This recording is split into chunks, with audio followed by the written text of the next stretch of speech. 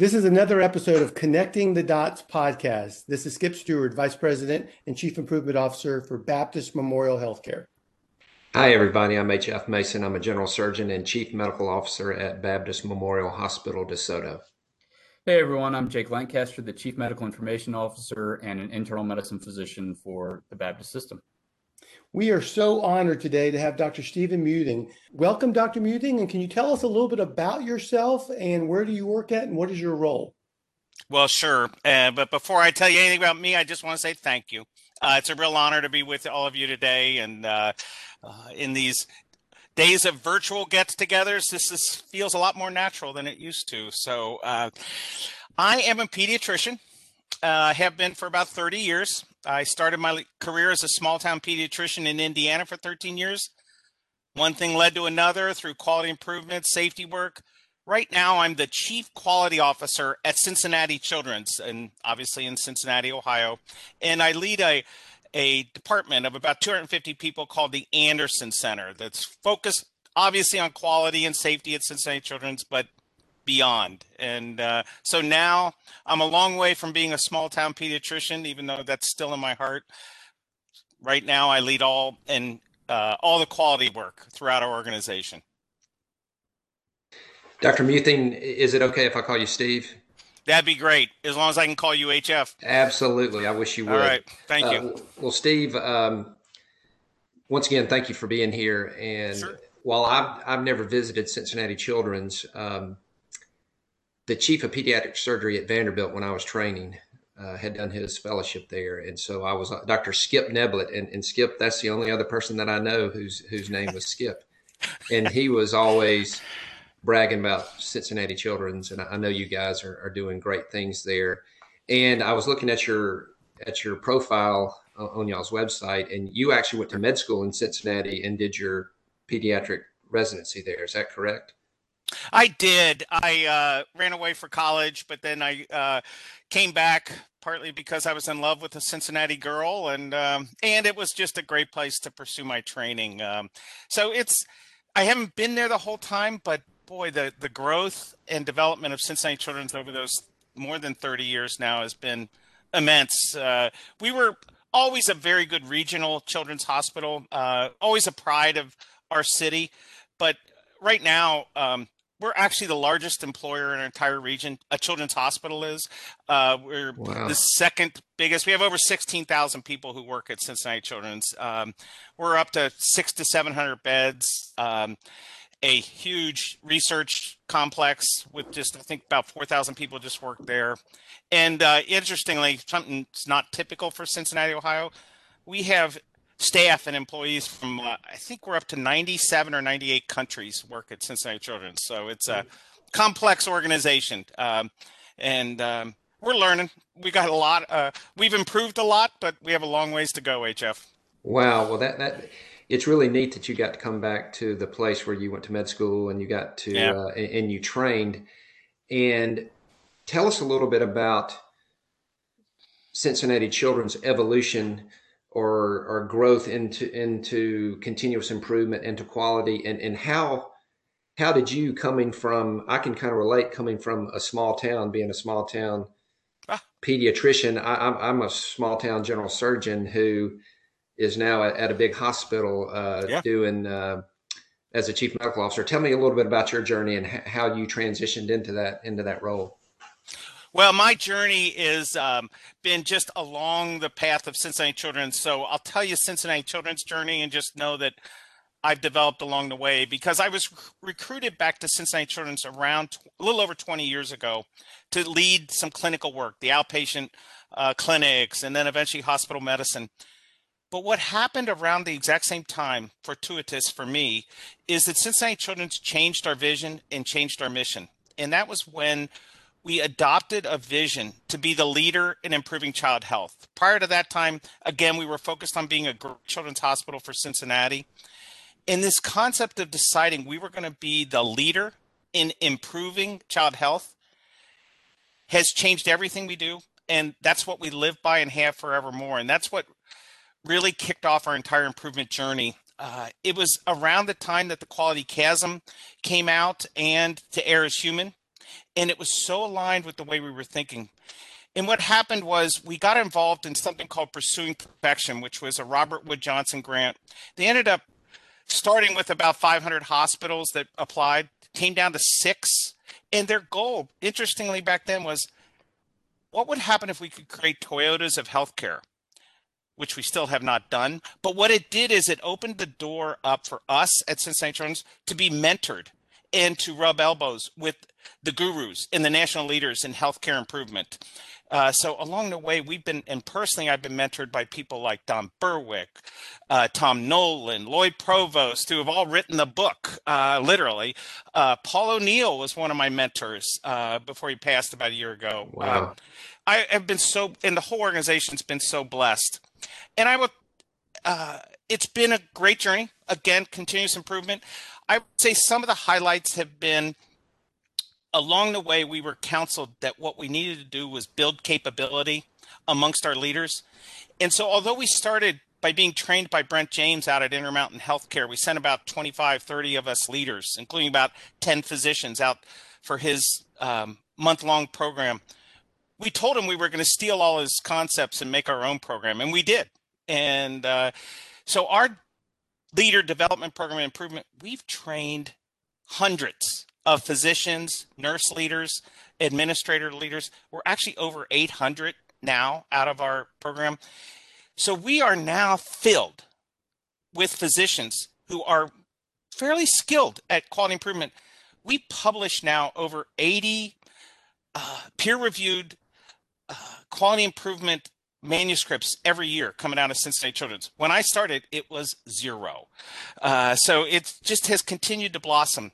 Eventually, we pursued as our primary goal safety, which many of us have done.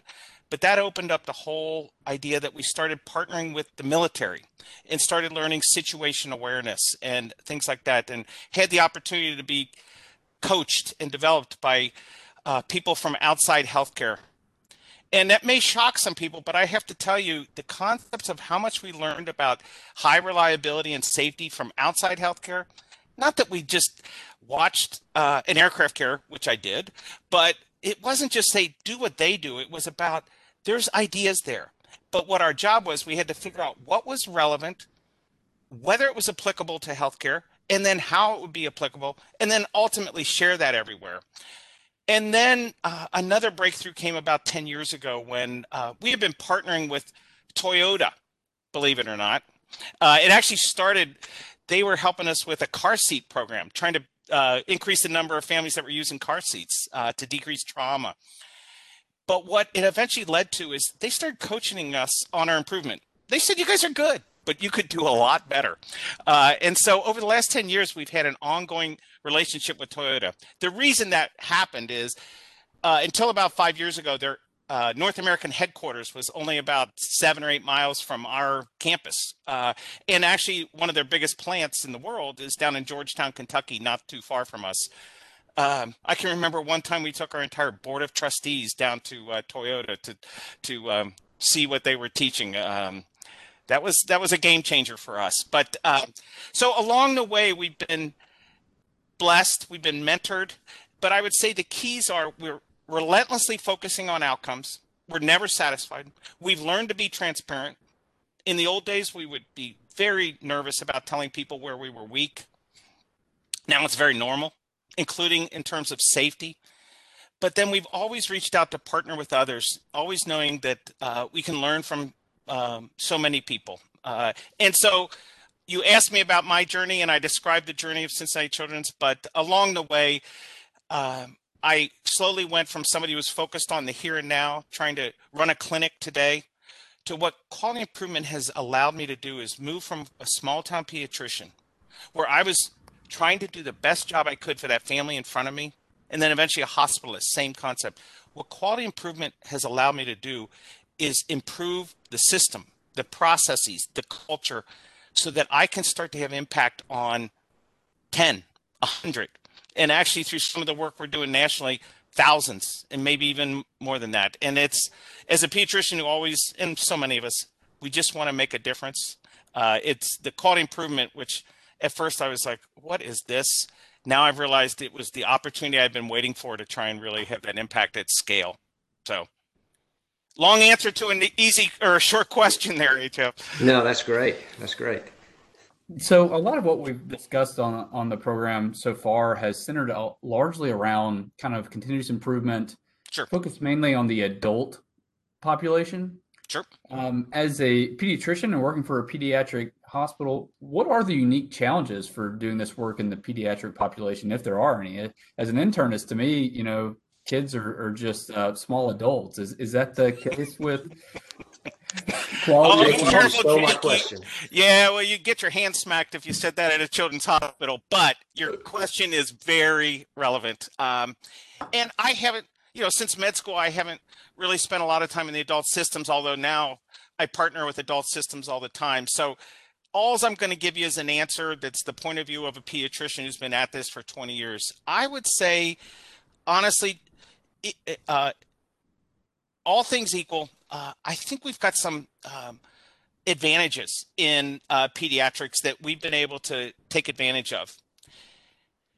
What we have years ago, we realized as pediatricians, that if you weren't partnering with the family, you weren't getting anywhere. We're not veterinarians, and we have to work with the moms, the dads, the grandmothers, all that kind of thing. And so that we naturally are comfortable with the idea of co-developing, co-managing. Things like family advisory councils and things have been part of pediatrics forever.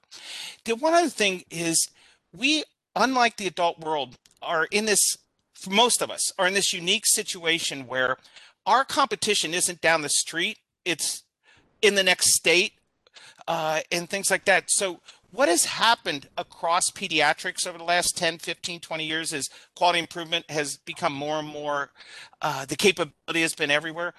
Pediatrics is doing a lot of this quality improvement work together across institutions. For instance, if you look at US News and World Report, you would think Texas, Cincinnati, Boston, and Philadelphia are mortal enemies. And sometimes we are on things like, attracting patients from international things. But we, believe it or not, we share so much of our quality improvement efforts together. We actually visit each other's campuses. We actually even, believe it or not, exchange our data on things like safety and other things. So one of the things I've noticed in this quality improvement journey for healthcare is that we all started out by ourselves, whether it was individually as humans or at a hospital level or a healthcare system level. As I watch more and more collaboration, learning together, which we've done more and more of this, our work, you can see that the pace of improvement picks up. So I think that's one of the tricks that we've had in pediatrics. Now, besides that, Jake, getting down to your specifics, I would say one of the big disadvantages is we do not have the track record that adult care had in knowing clearly, for instance, in safety, like for instance, the CLABSI bundle or the surgical site infection bundle or the CAUTI bundle and things like that. There was nothing like it for pediatrics. And so where we ended up having to go as a group of, dozens and dozens of children's hospitals, we basically just stole what you guys were doing and then learned over time what part of it needed to be adapted. We knew it wasn't exactly right, but honestly, we just took what you guys had done, at the, whatever, we have 4,000 hospitals in the US, and you all were just way ahead of us, to be honest. So. You mentioned CLABSIs and CAUTIs and things that we focus on in the adult population. Sure. We focus on, CHF mortality, CHF readmissions, and whatnot. What are some of the quality indicators that you guys, as pediatricians and as pediatric hospitals, what are y'all's main metrics that you guys are measured on? I'd be interested to hear that. Yeah. So when you get into the safety world, HF, it's not that dissimilar. We have different exact definitions. They're slightly different in peds, how to apply those definitions, but you'd find pretty similarity in all the data that all the pediatric hospitals, the children's hospitals share. It would seem familiar. Beyond that, it gets really different. And, I think it's somewhere along the lines of 4 or 5 conditions make up half of the work in an adult hospital. to get to that same level, half of the work in a children's hospitals, you have to get up to like 50 or 75 conditions. So we are, pediatrics as a whole is like a ton of rare conditions that come together. The other big difference is we don't have Medicare like you all do.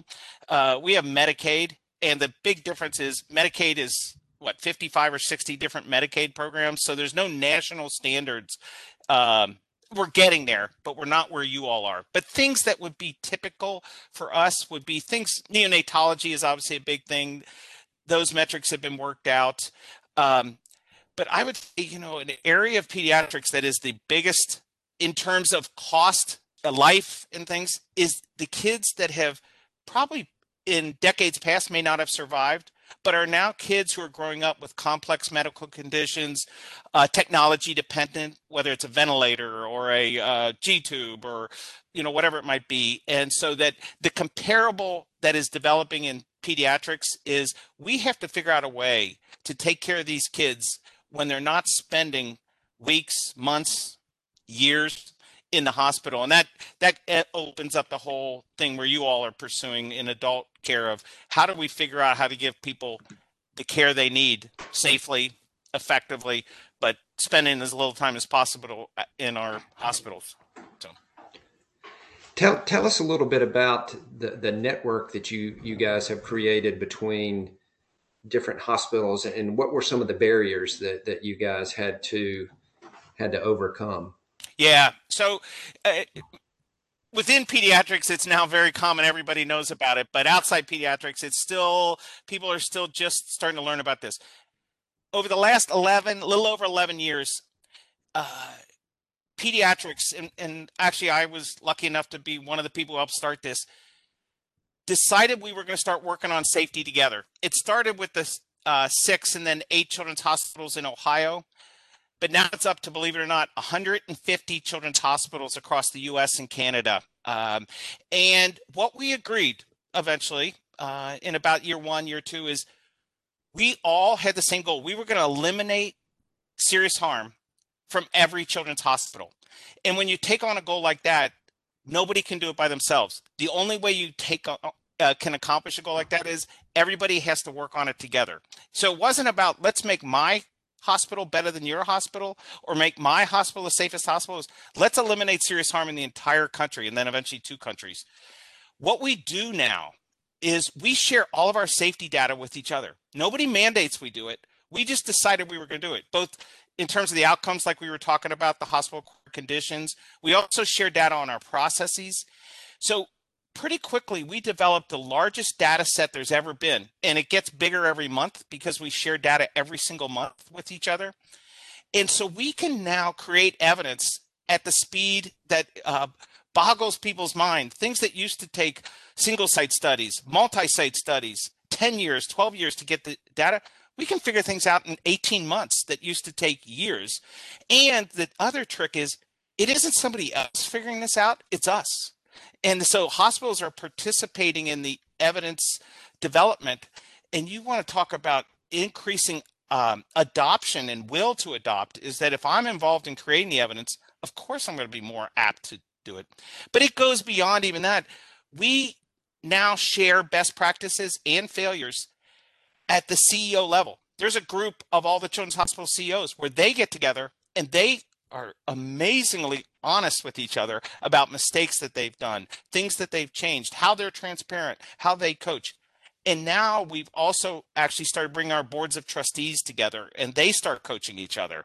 So what all this reveals is that once you get above the competition and work your way through the barriers, the fact that everybody wants to get rid of serious harm, it's so clear. And that's where I mentioned Paul O'Neill. Most people may not know him, but he was the former Secretary of Treasury for the United States. He was also the CEO of Alcoa. But he, in his last 10 to 15 years life, was focused on employee safety and healthcare. He eventually pushed our CEOs to move beyond patient safety and start focusing on employee safety. So when I talk about sharing data, we now share data not just on patients, we share data on employee rates of harms and how employees are injured, which obviously we all know that's been a terrible year for that with all the COVID and everything. But the journey, especially with safety, it just never ends. We just got to keep working. So, but it's an exciting time for pediatrics. And, I in the first 5 or 6 years, I would say we were all a little nervous that this thing was going to blow up or go away. I would say it has just changed the face of pediatrics because everybody can see the pace of improvement as it picked up. I don't think we'll ever go back to the old days when people kept their data to themselves. It feels wrong now, which is so strange because for the first 10 to 20 years of my career, we barely talked about our safety data within our hospital, much less, the concept that I'd tell Boston Children's how many CLABSIs we had last week and tell them how they were happening. Oh my gosh, I think I would have been fired 20 years ago. And now we do it naturally. So yeah, so that point you just made about talking about the data within your hospital, I think is really interesting. And I think I saw an interview where you said you had to tell a senior leadership team that they didn't really care about quality data, or an executive team that they paid lip service to quality data, but they didn't really care about it. Do you recall what I'm talking about? I do, Jake, and you're this close. Because I'm a risk taker. I'm not quite that much of a risk taker, but here's what it actually connects the story I was just telling you. When we were being mentored by these national leaders, we brought Paul O'Neill in to give a talk. And so I did some of this and brought in Paul O'Neill, and he's the one who actually sat there and listened. And then eventually, hey, when you're the former Secretary Treasury, you can say things like that. He said to our leaders, who he respected, he really did, or otherwise he wouldn't have spent time with us. He said, I really respect what you're doing. You're one of the leaders, but I don't think you care about employee safety as much as you think you do. And then he pointed out a few things. And I think that's one of the lessons I've learned over time, that if we all stay within our bubbles, we tend to think the same, and we promote each other thinking the same, which there's benefits of forming a culture in the team and all that stuff. But I think we all, as part of quality improvement, it's appropriate, necessary for us to expose ourselves to others' way of thinking. It doesn't mean they're right. I think there's benefits to exposing ourselves. And, so that kind of push, semi-polite push by Paul O'Neill changed. So, for instance, today, if an employee is injured today, it will be talked about on our morning huddle tomorrow morning, and the name won't be mentioned, out of respect and privacy and things. But everybody on the organization will be able to hear about anybody who's injured today, and same with any patient who's injured today. Again, the concept, when we started our safety journey, we were lucky to know how many people have been injured 3 months ago. Where we got to now is where we expect everybody to know immediately, and then share the information within 24 hours as widely as we can, respectfully, paying attention to HIPAA and employees' privacy and things. So, Steve, I've got a question. I've heard you talk before, and you talked today about this national network. Have you learned or gleaned anything from that you've been able to bring back specifically to Children's Hospital of Cincinnati, where you've been able to make your internal operations better because of things that you've gleaned from that national work? Yeah. So the honest answer is so many things. We could talk about this for hours, but I think better is to offer a couple examples, with one within safety, and then one I want to draw back on the Toyota work. Within the safety work, I would say honestly at the beginning, there was a more tilt toward Cincinnati Children's giving than receiving. But once we got that evidence going and the push, and like, for instance, we send out data every month to everybody that says, here's how your hospital's doing, here's how the network's doing. Boy, does that help us, even though I'm sure we're doing well on most things, but our board pays attention to that data, and it results in tough questions that, you don't want to get those tough questions, but yes, you do, because it leads to better improvement. So that it does become a virtuous cycle of learning. Once you got to work your way through those first few years of getting it built. But then on the Toyota work, I would say, here's what's happened. We've actually, been able to, and I think, Skip, this is where we've crossed paths at times, is be able to share about some of our lean work and about our culture change push, trying to build leadership skills and capability and things like that. And when you connect with people like Toyota, or even one of the reasons I wanted to do this is now we're connected, and I look forward to learning back and forth. And I think I remember one of the things Toyota, some of their leaders told us in those first couple of years is they said, if you're in any way, shape, or form think you're learning from us because we've got it down pat, you're wrong. And they will humbly say, we've been at this almost 75 years and we think we're starting to get kind of good at it. And that's just so motivating to hear that. It doesn't make me want to sit back on my haunches and just say, well, good, I can just wait 70 years or something like that. But it does tell me this is life journey work and we just got to be at it forever. So that's, to me, the benefits of being connected nationally, Skip, is I think like any good neighbor, you should give. But then I think once you start giving, people are willing to give back. And it just, again, that virtuous cycle. So. Well, another question building off that is, what has been your experience with getting other physicians involved in looking at this higher purpose? I mean, obviously, you're very passionate. What about other physicians? What has been your experience getting other physicians within Cincinnati Children's involved in this improvement work? Yeah, it shocks people, but the way things look nowadays. But I will tell you, in those first 5-7 years, it was lonely work. I think anybody who's a physician starting this work feels like an outlier, maybe even an outcast at times. But we're an strong academic institution. I will tell you, things started to change when we started publishing more and more. And then eventually we started getting grants to promote research. And then we built that training program. And one of the breakthroughs was when our CEO and our chair were one of the first students in our improvement training program. That sent some signals out there pretty clearly of, we never required anybody to take the training, but when your CEO, your boss's boss's boss is taking the training program, it starts to send signals of, what am I doing sitting over here on my just saying, I'm just going to keep doing what I'm doing. And so nowadays, the way it looks, Skip, is, I mentioned those hundreds of physicians who have been trained. I would say the trick that was so beneficial, of course, teaching skills in quality improvement, particularly around how to use the data effectively. Because we as physicians, we all know we love our data, and we don't mind running tests, but we want to know the efficacy, and we want to know, we want to see, is it making the difference? But then when they can start seeing how this isn't just about making shorter delays in the waiting room or saving money on supplies, you can start to apply this to improving remission rates in inflammatory bowel disease, or you can decrease rates of acute kidney injury for kids getting exposed to nephrotoxic drugs. And just as a couple examples, all of which has literally happened, and connecting it to that learning network and national level. By applying QI, starting at a couple institutions, including Cincinnati Children's, building a learning network focused on inflammatory bowel disease, the national rate of remission for kids and young adults with inflammatory bowel disease went from about 58% were in remission about 8 to 10 years ago.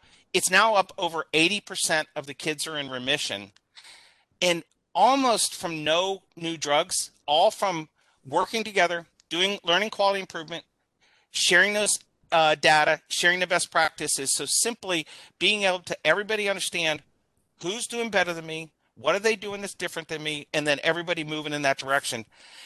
It's been some of the biggest improvements ever in management of inflammatory bowel disease nationally in pediatrics. And it came less from new breakthrough drugs or surgical treatments, HF. It came from learning quality improvement and then doing it at scale. So I never would have believed it would be able to go to this scale. I thought it was just about making processes better and making the hospital maybe more efficient, which is all good. But when physicians can start to see how this actually improves outcomes, and not just for one patient or a dozen patients, but potentially for hundreds and thousands of patients, physicians over and over again at Cincinnati Children's can't stop themselves. They think this is exactly what I should have learned in med school, and hopefully someday we will. Well, wow, Dr. Muting. If I could take your energy and bottle it up and kind of, give it out as a vaccine to many physicians and leaders throughout healthcare, I would do it. I just so appreciate your passion, your drive, your energy.